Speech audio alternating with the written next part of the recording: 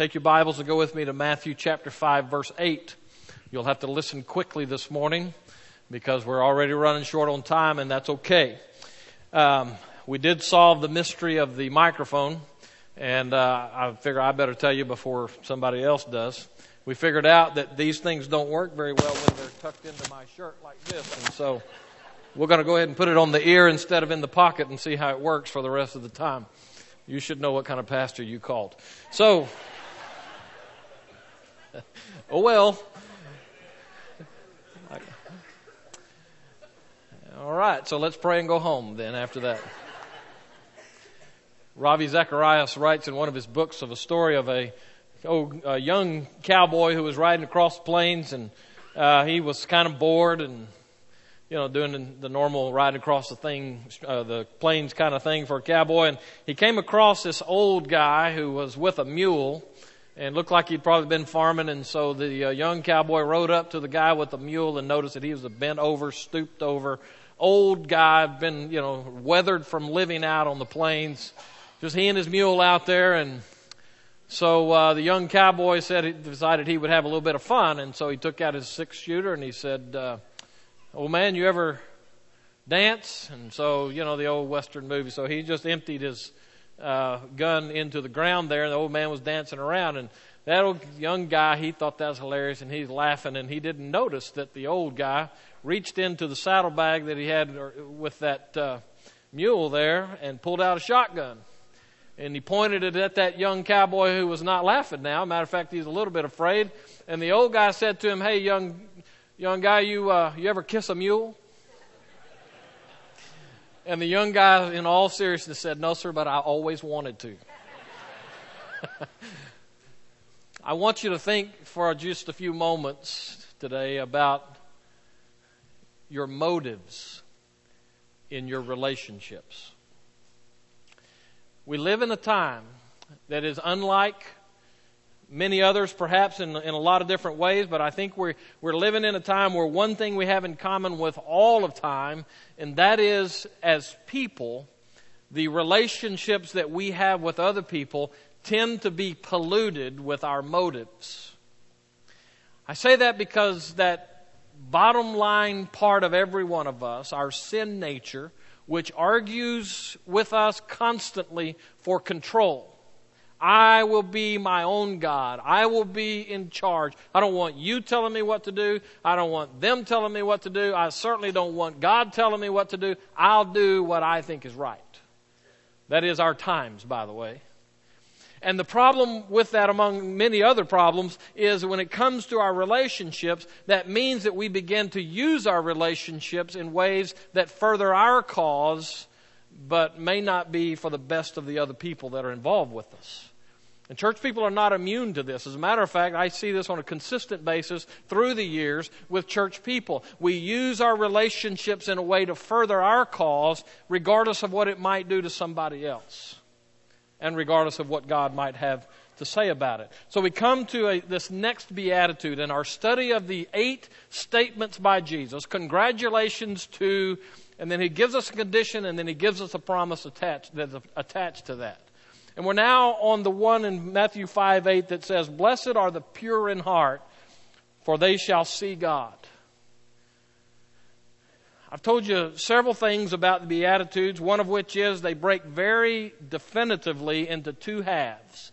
The first 4 of the 8 Beatitudes deal with our relationship with God. The second 4, and this is the second of the second 4, deal with our relationships with other people. And I'll go on to say to you that if we don't have the first 4 right, our relationship with God, if we don't have that part right, then there's no way that our relationships with others are going to be right. So now Jesus says, congratulations to the one who is pure in heart. Because I don't have time to really break that down the way I normally would like to, let me just give you a summary statement of what that means. The one who is pure in heart is one who is a well, it was the title of this when it came up a minute ago, A Square Dealer and a Straight Shooter. You remember the commercial a few years ago for a bank in the state of Texas, and they were, proud of the fact that they were locally owned and not part of the big conglomerate banks and all that kind of stuff. And they had this cutout of this one little kid dressed up in Western gear, and he says, I'm a square dealer and a straight shooter. Well, what does that mean for a bank? The better question is, what does that mean for a Christian? Pure in heart takes a Hebrew idiom, pure, and a Palestinian idiom, in heart, that's just opposite. The Hebrew idiom is the in heart, the Palestinian is pure, and it pulls together. Now, I didn't even say that right. Here, I'm trying to pull it all down. Let me run it back. The Hebrew idiom, in other words, a way of saying something, is heart. It's the central part of who you are. Really, what you could do is boil it down and say, you. The one who is pure at the deepest levels. Then the Palestinian idiom is in the second half, which is they shall see God. The picture there is one who has a conference, if you will, or an appointment with somebody who is of significant stature. If, for instance, I said to you, I've been called to Washington, D.C. to see the president. First of all, it ain't happening, okay? They don't know I'm alive, as far as I know. They don't care if I'm alive, I'm sure. And so I don't have one of these. But if I said to you, I received a communique from the White House, they want me to come to Washington to see the president, that's a way of saying I have an appointment to sit down face to face and communicate there. That's the Palestinian idiom here.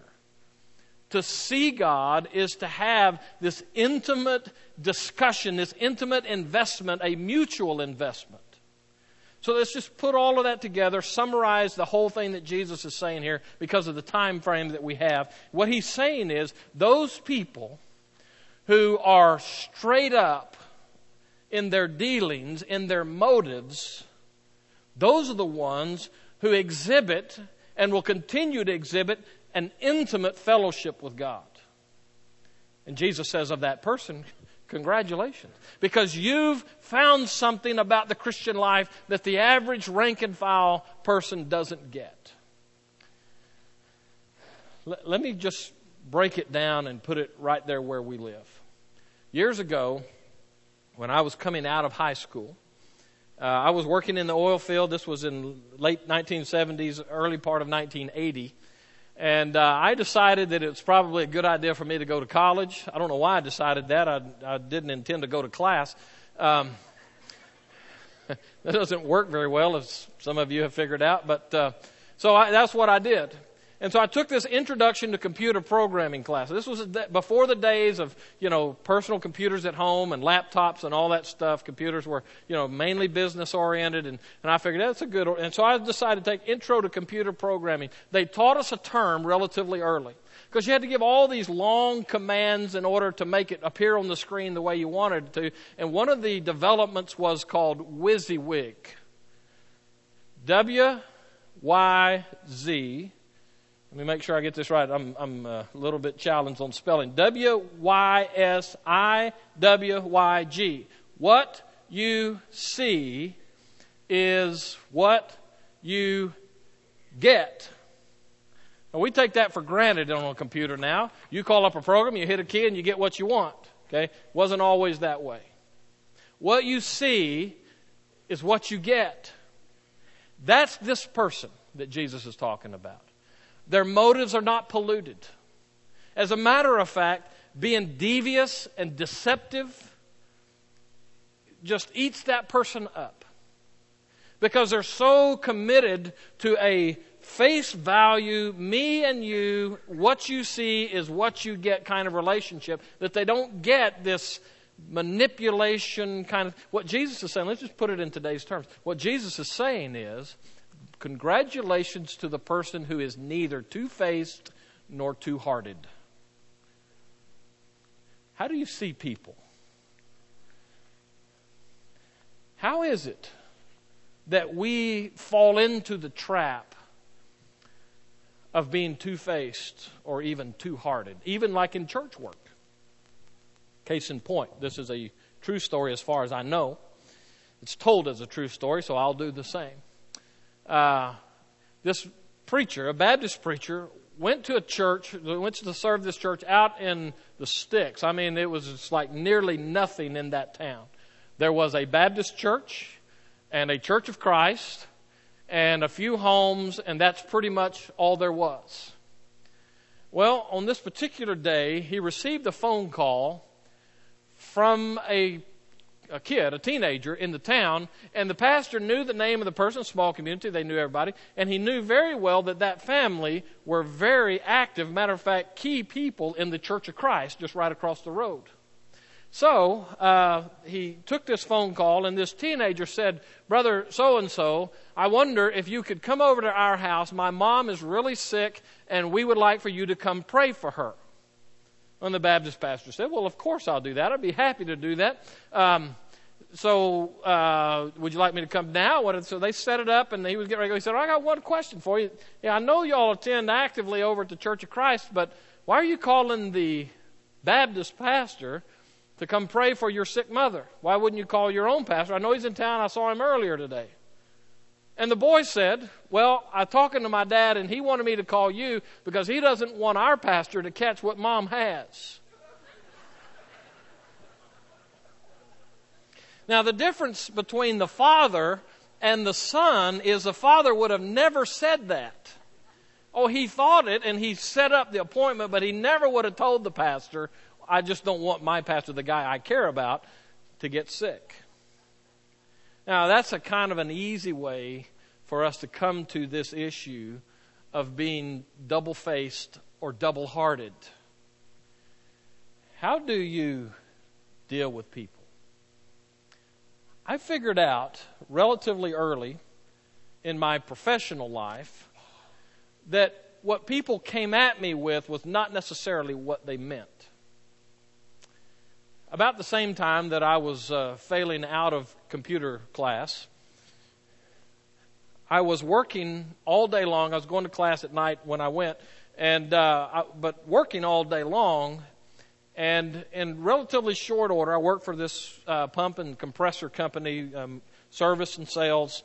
And I worked my way into a position by the time I was late 19, almost 20 years old, where I was managing the shipping and receiving department.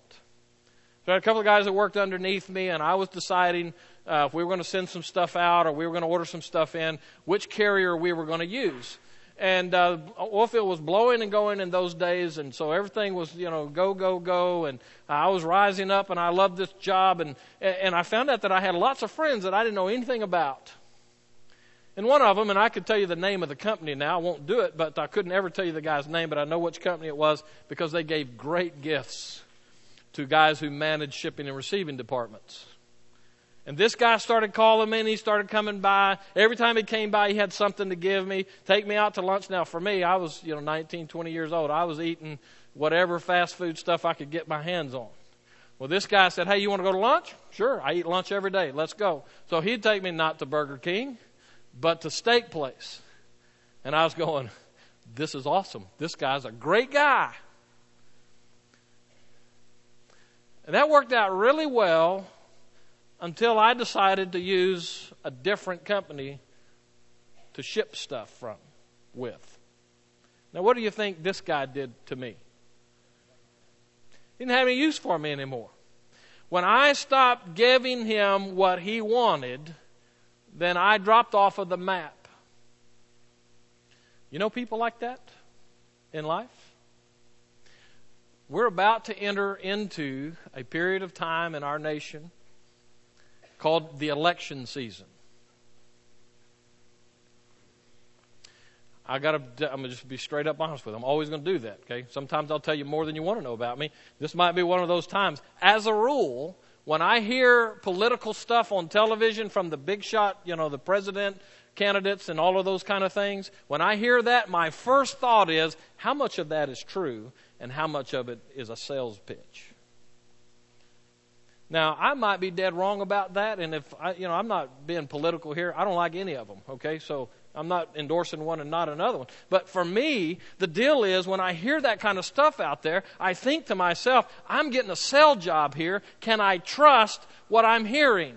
Jesus is talking about the people here, the Christ followers, the ones who are disciples of His. They will be marked by a real ability and commitment to what you see is what you get. You don't have to wonder what they mean when they say something. You don't have to question their motives behind what's going on. It's just straight up, what you see is what you get. How is it for you? Are you that kind of a person? Do people have to wonder what's going on when you're talking or when you're acting? You see the deal here. It comes from Psalm 24, verses 4 through 6. I asked Spencer to put that up for us here. Let's look at this. Verse 3. Who shall ascend to the hill of the Lord?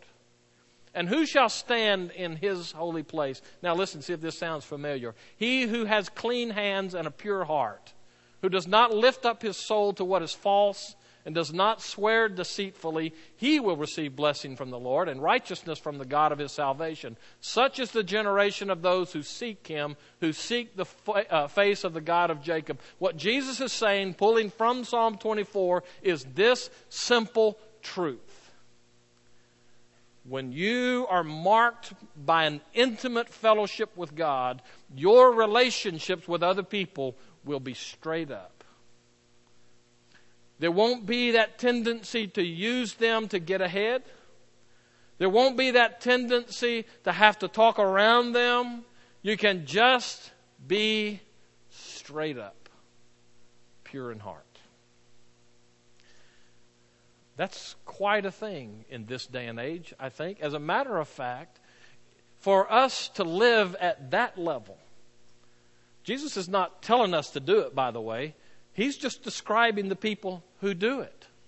Those who are marked by being pure in heart, those are the people who give evidence and will continue to give evidence of a deeper walk with God. So just do a little bit of self-inspection here. How deep would you say your walk with God is? Is it a walk where you can say, you know what? Every day His mercies are new. I find myself on a day in and day out basis going deeper with God, understanding more of His purpose in this world. Or, as many churches are full of people, is it one of those that is kind of just a churchianity kind of thing? It's like, okay, I know the right answers and I can see all of that stuff. And by the way, in doing that, I have some real questions about X number of people sitting out in the congregation. I'll submit this to you and we'll be done. As we move forward and step out into this community, and we've had several different examples today of how we do that as a church and how we'll continue to do it. And as we step out into this community with the good news of Jesus Christ, this community needs to know that what they see with us is genuine. They don't need to see another church doing the flavor of the day evangelism technique. What they need to see is God's people deeply in love with God, stepping out because of God's love for us as it translates to them, and they can trust who we are. That's critical. We don't have to go kind of figuring out and manipulating. We just be who we are and watch God use that in their lives. Are you that kind of person today? What you see is what you get. Let's pray. Father, we come at this time recognizing that not a single one of us gets off the hook here. Sin is so much a part of our lives, even those of us who have been redeemed by the blood of Jesus Christ and our life is new because of what You've done for us. We still fight that sin nature.